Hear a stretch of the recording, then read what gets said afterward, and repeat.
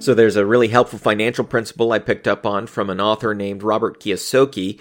And though I can't say I'm on board with everything this guy writes about in terms of financial goals and strategies, I do find this one very helpful and pretty easy to understand.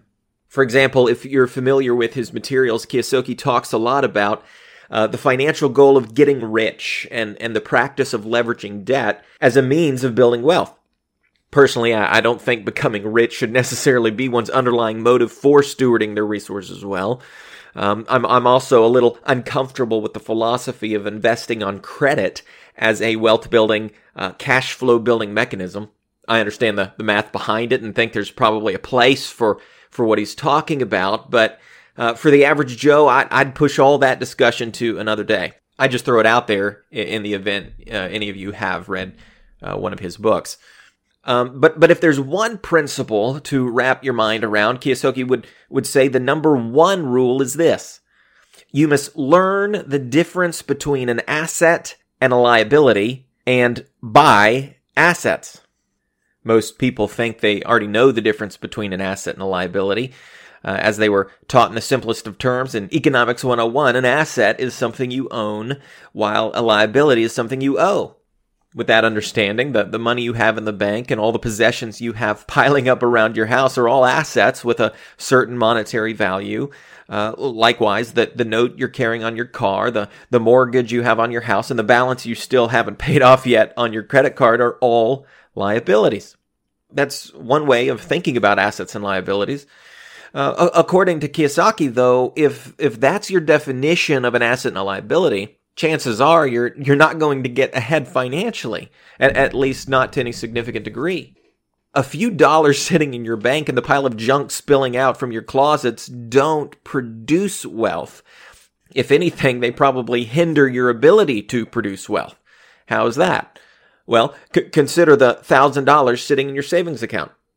First of all, it is a great thing that you've saved $1,000 or however much you've saved. In fact, I believe everybody really needs to have a cash reserve in the bank, and I can talk more about that another day.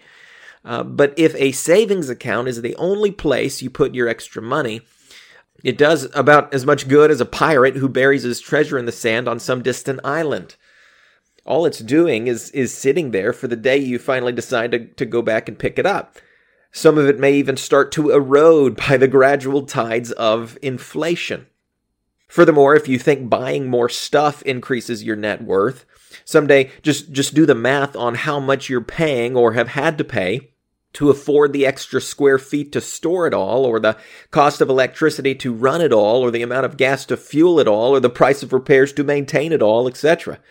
You may not realize it, but much of what you own really owns you, and what you think you paid for once at the store, you're actually still paying for in storage, usage, maintenance, and repairs.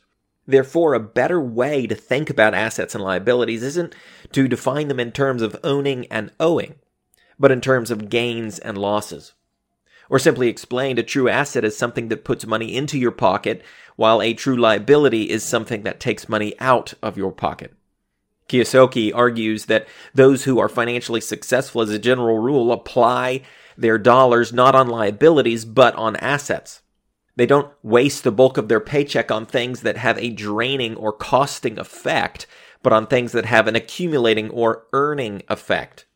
By this definition, unless steps can be taken to turn them into money makers, everything you own, including your house, your car, electronics, appliances, furniture, just go down the list, all of those things are more than likely liabilities, assuming they're costing you something to have them.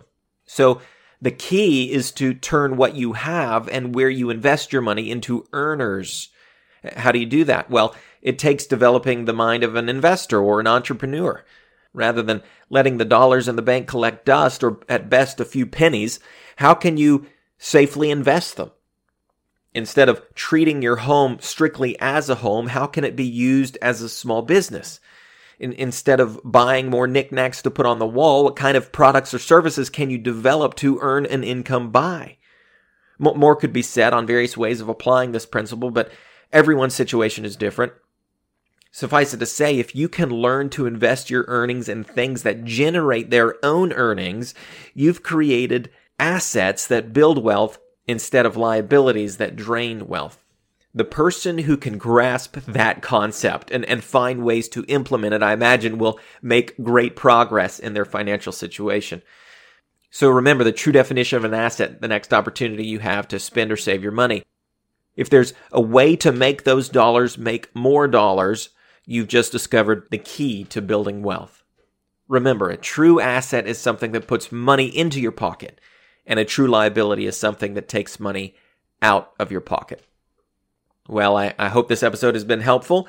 Subscribe to our channel for more episodes to come. Until then, thanks for listening, and God bless.